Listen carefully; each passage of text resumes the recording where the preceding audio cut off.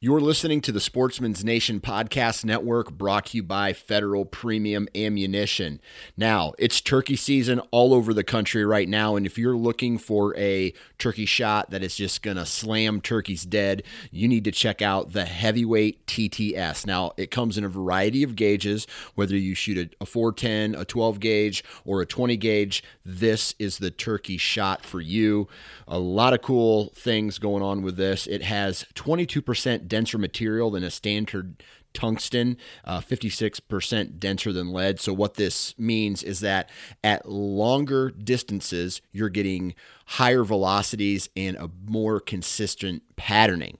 It has a full-length wad that prevents direct contact off of the extra hard pellets and the bore. And long story short, that protects the barrel. If you want to find out more information about Federal Premium Ammunition, visit federalpremium.com.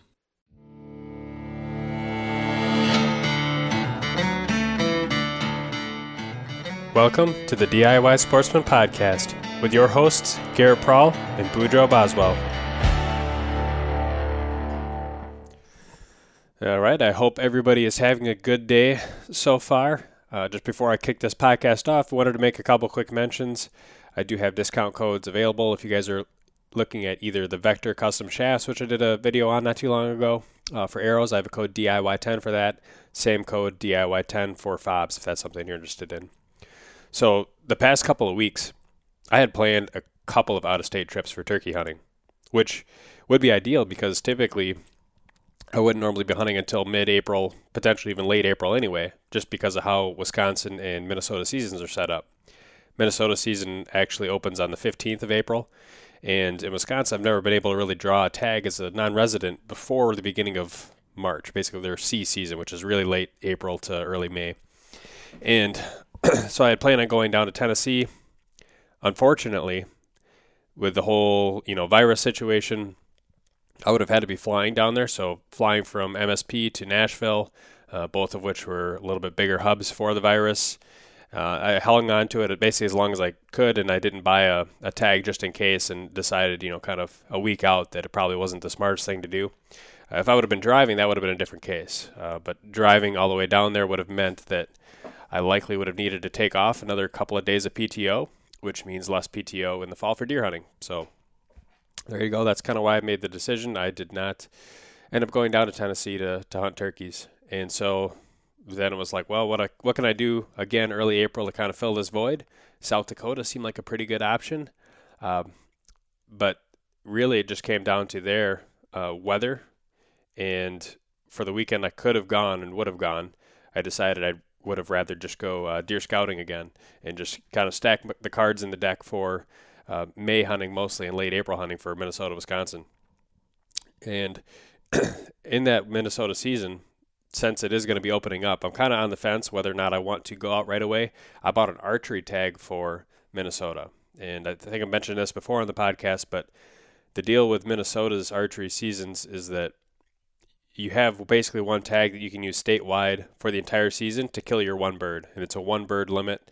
I guess one tom or one gobbler, one bearded bird.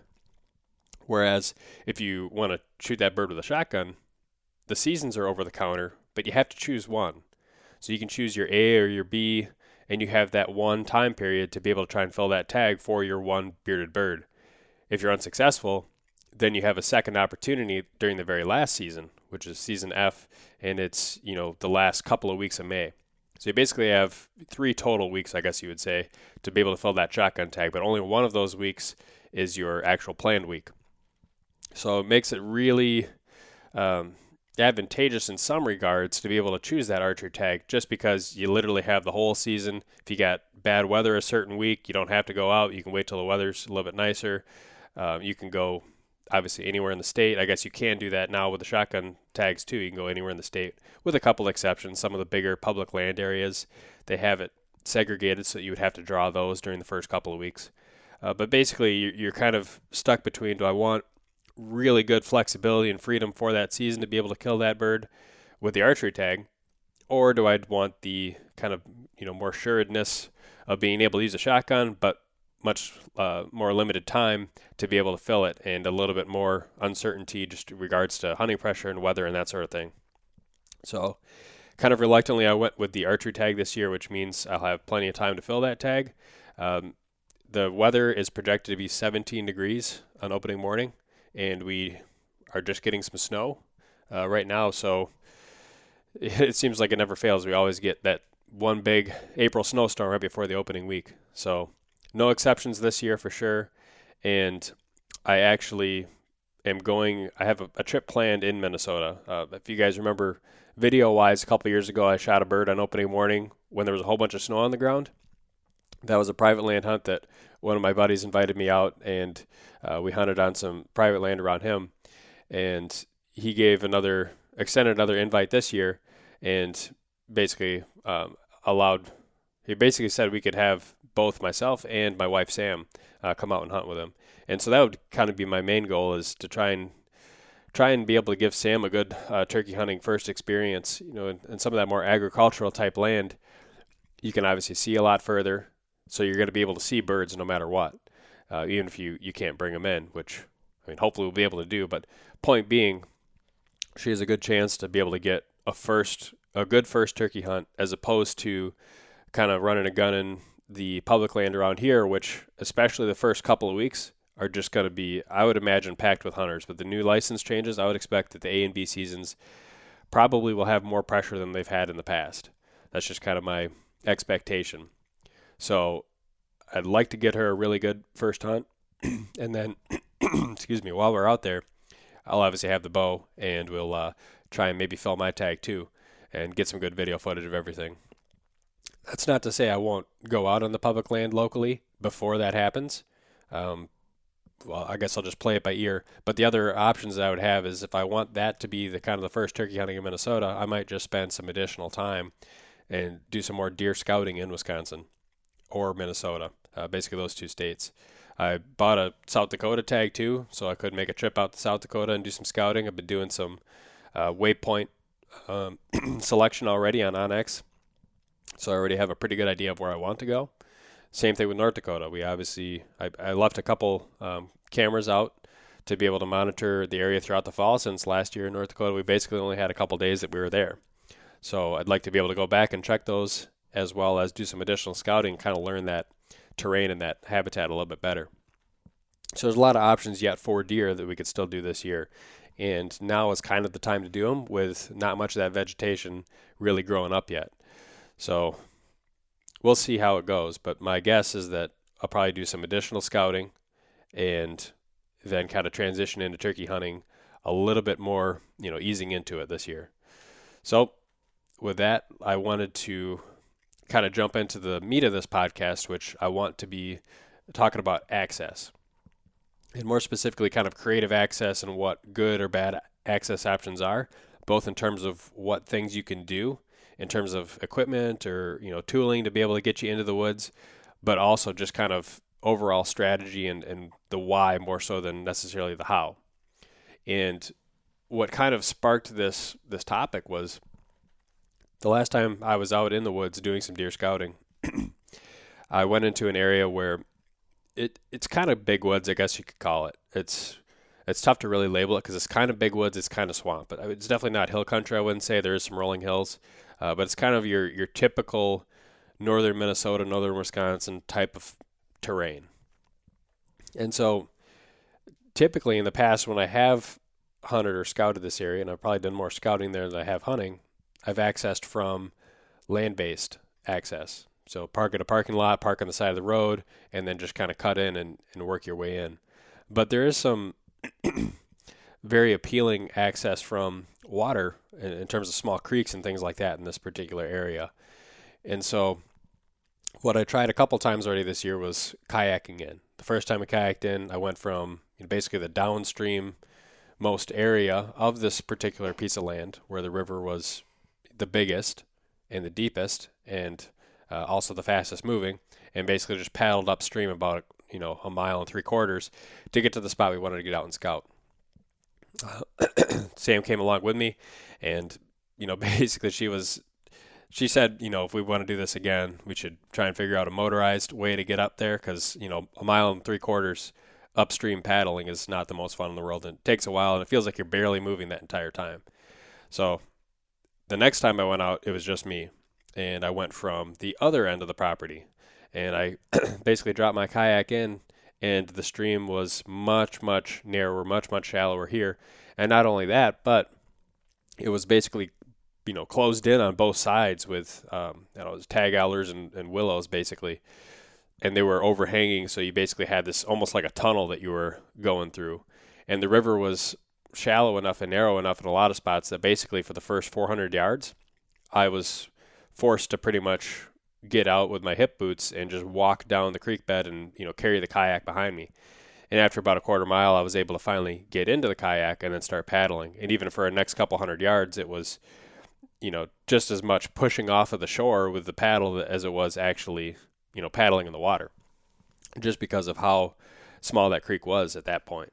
So you can definitely, kind of tell from that description that from one access versus the other, there was a very drastic difference in terms of what kind of the pros and cons were there. On one end, if you access from the downstream side, you got a pretty tough paddle in terms of your actual effort, but in terms of the, kind of openness, it makes it, a little bit more easy, and you're able to stay in the kayak the whole time. And then if you were on, say, a hunt, the advantage of coming in from that way is that if you were to tag out, or even if you don't tag out, the way back out is much easier because you're able to use that current to your advantage and probably gain an extra 2 miles an hour on that way back compared to going upstream. Whereas that other access option, if you were hunting closer to that, upstream access, then obviously the way in, it's going to be a lot shorter distance.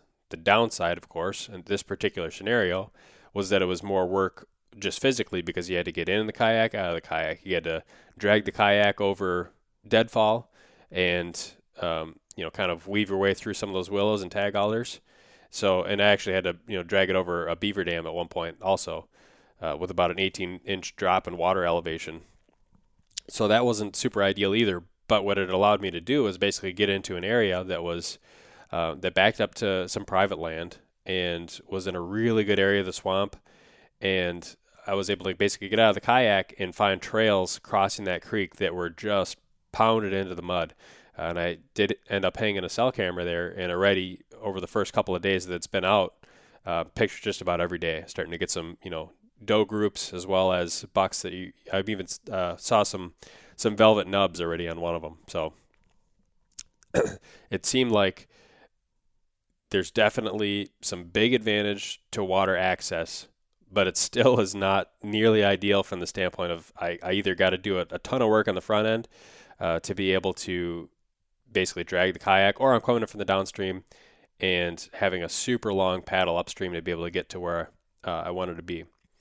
So on the topic of water-based access, I obviously just talked about a kayak, but that's not the only access option that you have, right? You could also use a canoe. If the water's shallow enough, you could just walk the creek, or you could use something like a flat-bottom boat with a small motor. So let's kind of break down each one of these options because I likely am going to be upgrading. I'm going to sell the kayak I have right now, probably sell my wife's kayak too, and we're going to get something new. So I'll talk about that in just a second. But first, let's break down the pros and cons to each of these three options I just mentioned. Kayak, you got either sit on top or the sit-in varieties. And it seems like for hunting and fishing type activities, the sit on top tend to be more popular.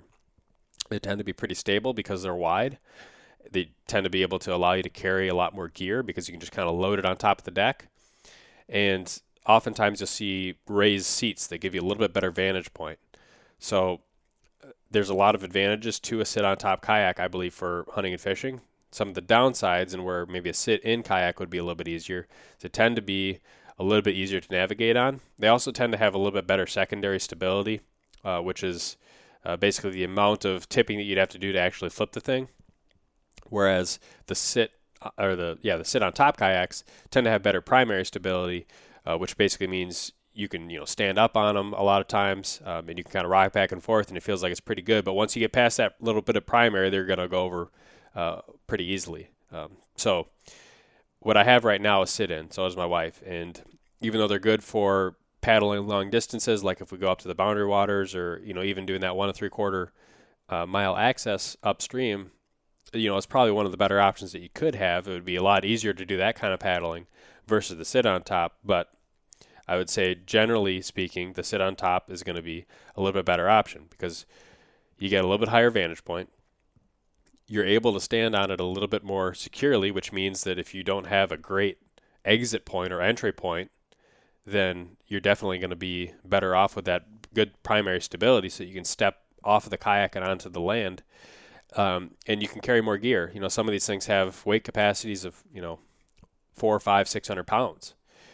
And they have a lot of times square sterns. So you can put on an electric motor. You can put on maybe a little 2.5 horsepower motor.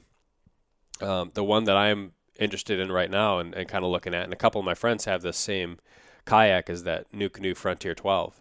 I'm pretty close to being able to actually order one of those, and that would replace the kayak that I have right now.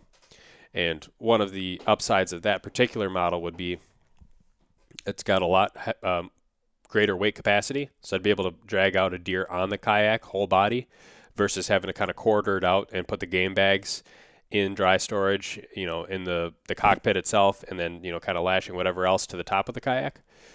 And I can add a second seat, so my wife and I could basically get in that same kayak and both go on a hunt the same day.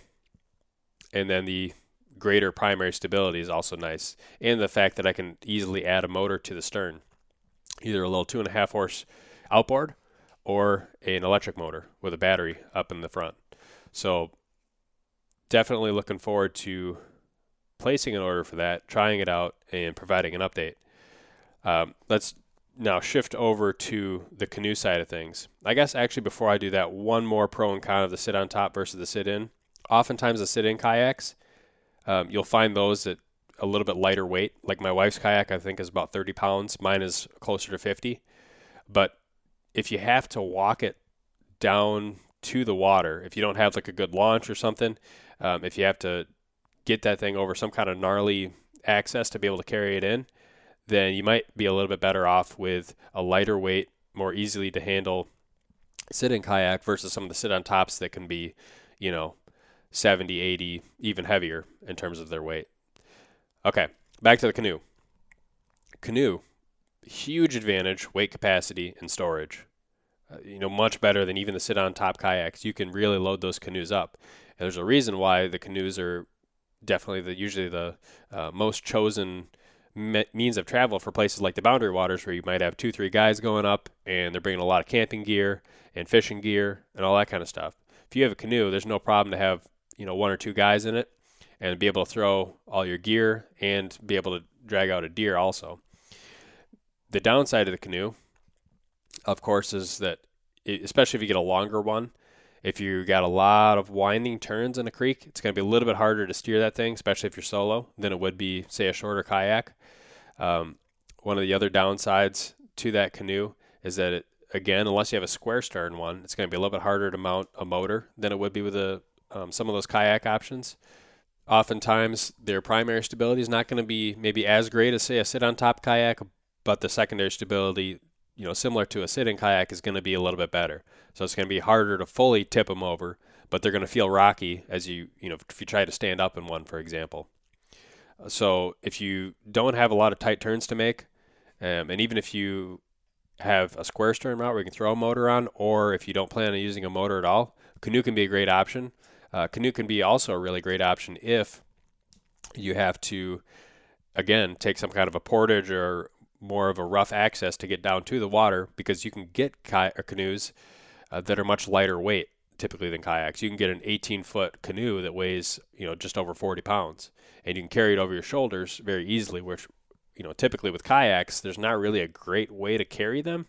You can have a side handle that you're carrying the thing with, but typically those side handles, at least for me, it always seems like you're kind of dragging on the ground and you have to kind of, do a shoulder shrug to keep that thing off the ground. So it's not the most ergonomically advantageous way to carry a boat. You can use little rolling carts and things like that to attach to them. But again, if you're going over, logs and things like that, they might not be the best option either. Whereas a canoe, you can throw that thing right on your shoulders, wear a pack, and just walk that thing wherever you need to walk. So downside to a canoe, if you're going with a lightweight one, it's going to be price. You could easily pay upwards of $1,500, maybe even $2,000 on one of those canoes. Another downside to the canoes is since they tend to be longer, when you're getting those things to the water with your vehicle, it might mean that you have to use some kind of a rooftop rack to be able to carry that thing. And if you're driving long distances, then of course you got, worse gas mileage, a lot of air resistance on top. You got to be careful about, driving under things. You obviously wouldn't be able to go through like a drive-through, for example, if they got the maximum height. So those are things to definitely keep in mind with a canoe. You might be able to stick it in the back of your truck, but depending on how long it is, it might not be as good of an option as using a rooftop carrying system. Whereas with the kayaks, if you're going with, a 10, 11-foot kayak or something like that, you can throw that in the bed of a 6.5-foot bed truck and just, throw a little red flag on the back and close the tonneau cover, and you're still good. You don't have to worry about any of that additional air resistance on top of your vehicle. It's real nice and easy to get that boat out of the back of the bed of the truck and throw it down the water. So there's definitely pros and cons to the canoe. But if you're in an area where you're going across, say, a large lake or something like that, as paddle-only access, again, the example I used before, the Boundary Waters Canoe Area Wilderness, that's like the prime example of a place that is really well suited for being able to use a canoe. It might be worth it for you. Whereas the place I was describing where I went last weekend, definitely not a great place for a canoe. There's way too many tight winding turns, so you're much better off with something that you can, especially as a solo person, be able to steer much more tightly, which is generally going to be a little bit shorter length in a kayak. The last option would be the boat, like a little flat bottom, something like that, 12-foot, 14-foot aluminum John boat. Throw a little, 5-horse motor on the back. Obviously, a really great option if you're going a long distance. If you have bigger water that you're trying to get over, you might have a little bit more chop. Let's say you got, a few 100-acre lake that you're trying to get across, or you got a little bit bigger river system, then that's definitely an opportunity where it makes more sense to go with an actual boat. The weight capacity and the storage of those are obviously going to be much greater than either the canoe or the kayak. So if you have a place where that could work for you, then that's definitely going to be the best option. Downside, of course, would be noise if you're using an outboard motor, but if you're going with that kind of an option, it's probably not your biggest consideration. There's a couple places where, we have rivers close by, and just looking at where the boat launches are, I would need to go, say, 3, 4, even 5 miles to get to some of these spots along the river where you got public access along the river, but not necessarily up by the roads. So you'd have to access and be able to travel those 3, 4, 5 miles. And there's no way I'm going to be able to take a kayak or even a canoe that much distance. Sure, I could, but why would I want to, especially if I had like an electric trolling motor or something along those lines?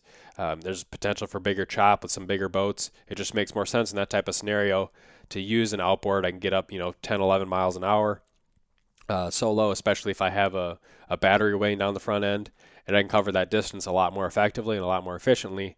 And then if I am successful, I have all the storage in the world to be able to throw a deer in the front of that boat. I've seen some people use those inflatable Zodiac type boats, again with a little outboard on the back, and same type of deal with that. It seems like it makes sense for certain scenarios, but the use case for me would be similar to when I would use a little flat bottom John boat. Now, propulsion, if you have to paddle, then obviously that's what you're going to do. If you have the option to use a motor, you have electric motors, you have gas outboards, and you even have propane outboards.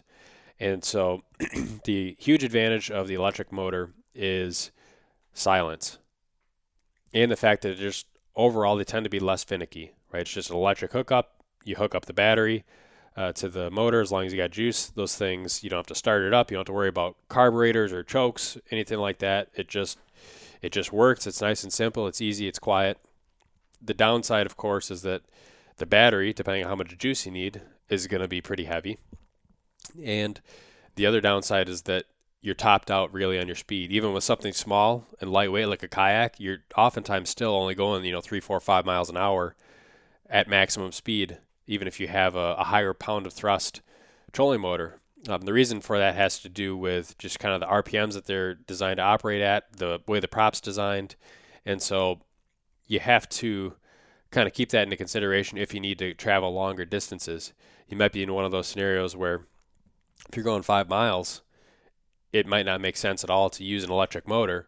Whereas if you got, maybe 3/4 or 1.5 miles, you might be willing to take on that, 3 mile an hour or 4 mile an hour top speed just for the advantage of the stealthiness that it can provide. And with outboards, between the gas and the propane, I've used the gas, I haven't used the propane, but it seems to be that the propane outboards, at least of right now, tend to have more customer service type complaints, more issues than do the small little outboards. And again, you'll probably find guys that have had great experiences with like the little Tohatsu or the little Lair propane outboards, but every time you go and search them, you tend to find a lot of people that have had really just awful experiences with them. With the gas outboards, the one that I have right now is a little 6-horse, old Johnson Seahorse, 1966, 2-stroke. It has just a fuel line going to as big of a gas tank as I want in that John boat, and I can get up to 11, 12 miles an hour when I'm going wide open on the throttle, and I have some good counterbalance weight up front. Usually a trolling motor battery serves that purpose just fine. But the downside of that is that, number one, it's really loud. Those 2-stroke engines are quite noisy. You have to deal with fuel, oil mixing. So there's some scent issues. And if I weren't trailering a boat, one of the more advantageous options would be some of the smaller outboards that are intended to be more portable. They make little 2.5 horsepower, little 5 horsepower motors that have integrated gas tanks. So you don't have to have a separate fuel canister with a line that goes right into your engine. You can actually just fill up the top of the motor into that integrated fuel reserve and be able to run it that way. And then when you do run out, then you have a separate gas can that isn't hooked up with a line, but similar to how you'd fill up like a lawnmower or something like that. You'd unscrew the top, go ahead and pour that fuel in the top, and then you can keep on going. Makes a lot of sense for some of those moderate length trips, but it also makes the most sense too when you have to store the motor separately from the boat. Like, let's say you don't have a trailer where you can just have that motor always hooked up. Let's say you got a square stern canoe or a kayak, or let's say, for instance, you have a smaller flat bottom boat that you don't have a trailer for and you just got it shoved in the back of your truck, and then you have to have the motor on separate. And then you basically carry the boat down to the water and then go ahead and grab that outboard, walk it down to the water. Some of those little 2.5 horsepower motors only weigh like 29, 30 pounds, which is much less than a full-size trolling motor battery. So I guess to summarize, if you're in small winding creeks, kayaks make a lot of sense. If you want to be stealthy, an electric motor propulsion is probably going to be the best bet.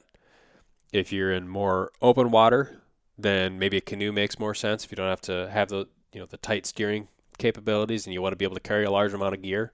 Square stern makes sense if you have the ability to attach a motor. And if you got really big water and need to go a long ways, then a small boat makes a lot of sense. And in terms of your motor, a small little portable 4-stroke engine that has a fuel canister integrated makes a lot of sense for some of those opportunities where you might not be able to just trailer a boat right down to a launch.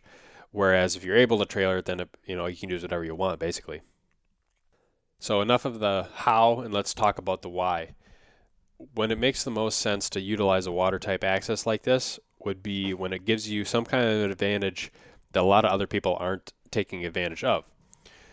For example, if you have an area that's very like the one that I described earlier in the podcast, where you have a small winding creek going through a swamp and kind of a big woods type habitat, not too many people are going to be using that creek for access for deer hunting, at least. There might be some guys that use it for duck hunting or trapping or whatever, but a lot of the guys that are deer hunting are going to be accessing from the high ground.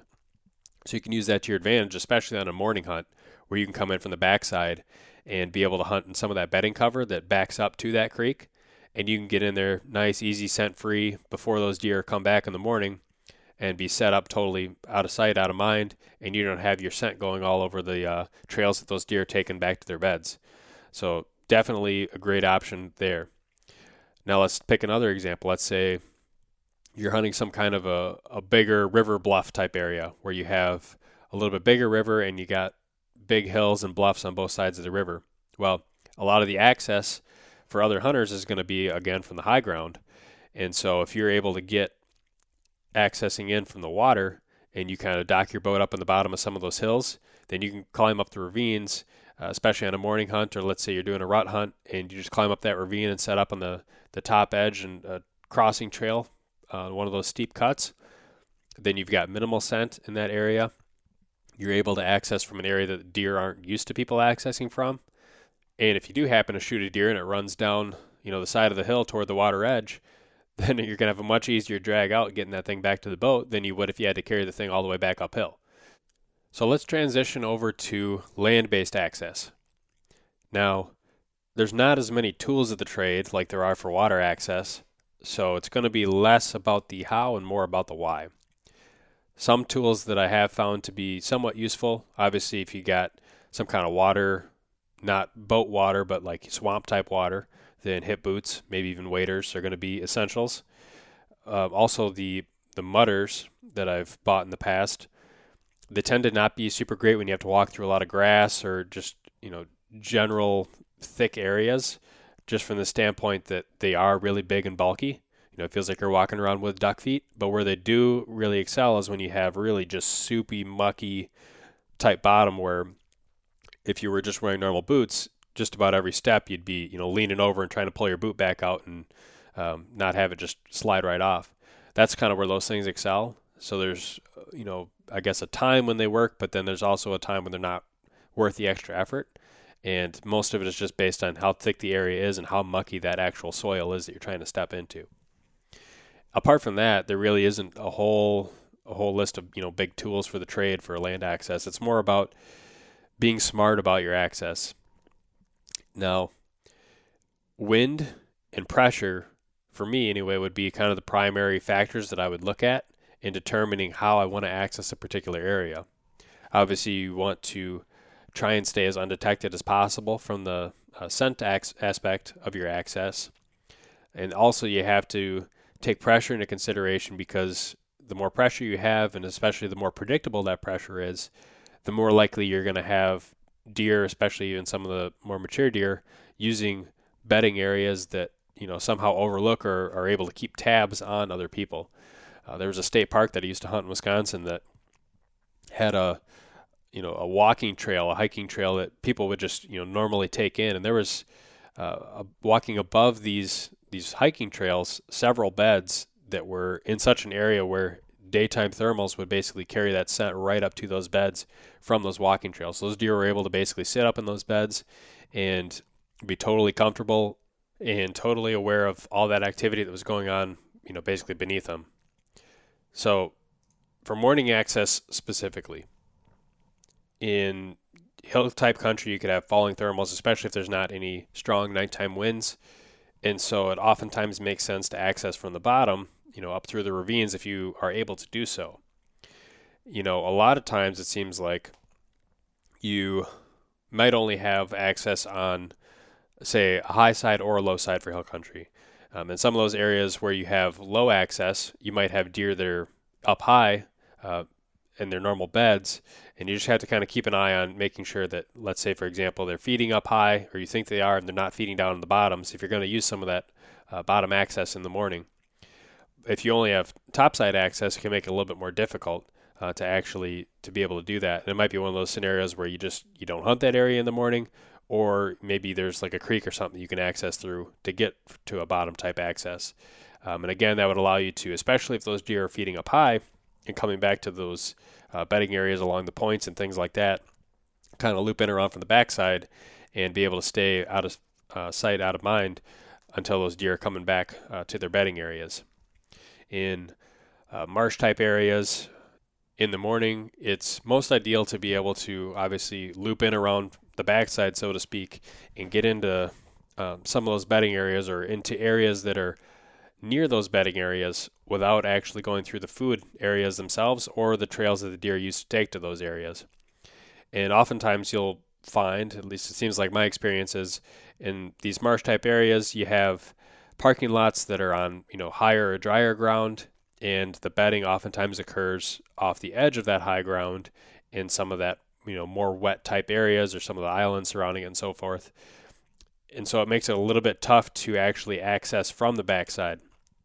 You might have to park along the side of the road, and a non-parking lot type area. You might have to go, well out of the way to be able to loop around from the backside. But oftentimes it can be worth it just to make sure that you're not, number one, crossing those deer's paths on their way back from food to bedding, or number two, that you're not busting them out of their feeding areas as you're trying to access. There was a place that I hunted growing up that you had an access spot that was right next to a big private field. And basically, if you came in there in the morning, you could pull into that parking lot and you could see deer's eyes in that field in the headlights, and you're immediately given those deer a heads up that you're going to be in the woods.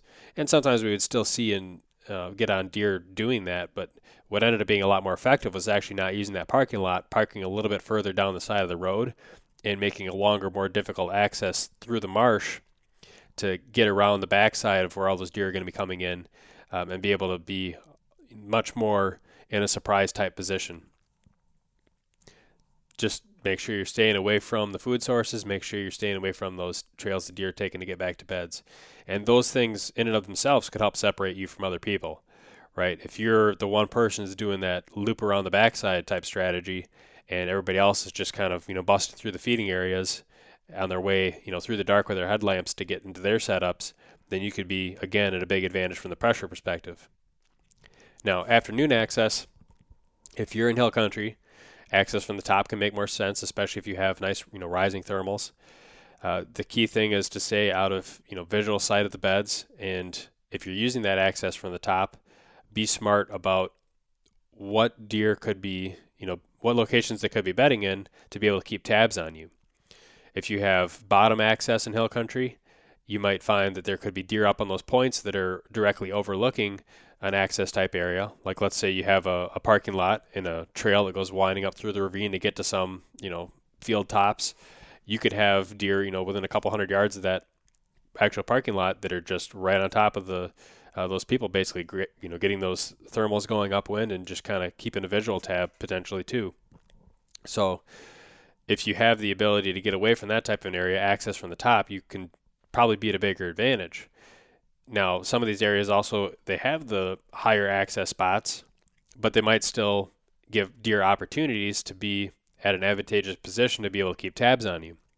Let's say it's a hilltop field type of access area, and there could be deer bedding on the far side of that field in a little drainage ditch that kind of feeds up into it, and they're able to stay right in that little spot and be able to keep visual tabs on whether or not somebody comes in and actually parks there, and then they might just be able to dip right out of there or relocate if that is the case.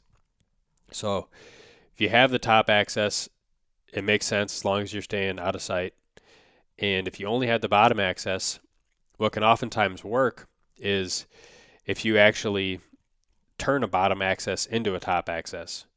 Meaning, let's say you have a certain particular spot that you have in mind that you want to hunt. You might climb up a point or a ravine that's, say, a quarter mile away from that actual spot, but you're definitely out of sight and you're not getting your thermals caught by the deer that you anticipate could be bedded off of that place that you're hunting. So you climb up the hill from your low access and you get up high, and then you kind of cover ground laterally until you get close to that area where you actually want to set up, and then you kind of drop back down into your actual setup position. That was actually the setup type strategy that we did on the public land challenge when I was hunting with Aaron Warburton in Minnesota on that very first hunt that we did. And we ended up seeing, I think it was 3 deer that evening, and actually I guess 4 deer in a place that was totally new to the both of us. And we basically just accessed from several hundred yards further down the ridge system from the bottom, because that's the only access that we had, got up to the top, and then just moved laterally and then dropped back down. And we were able to get on those deer. They had no idea that we were there. So in summary, I guess just some rules of thumb. As you get close to a setup spot, really try and slow down and time your movement with the wind so that you can cut down on your noise, especially if you have a lot of leaf litter on the ground that's making the access really hard to do in a quiet manner. And also don't be afraid to take a longer, more out-of-the-way access if you really think that it's going to be ideal. Now, obviously, don't take a 2-mile access when you could use a quarter-mile access if that quarter-mile access would get you in there undetected anyway. Don't do it just because you can. Do it when it makes sense. And then also, don't be afraid to park away from the typical parking lots, especially if they're very heavily used. And then also, especially this time of year, go in and learn how the deer are potentially betting and monitoring those types of areas so they can use them to their advantage, and then figure out how you can access from a different spot and be able to set up on those particular deer that are monitoring the other hunters. That'll do it for this episode. As always, make sure to follow the Sportsman's Nation on Facebook, Instagram, and YouTube.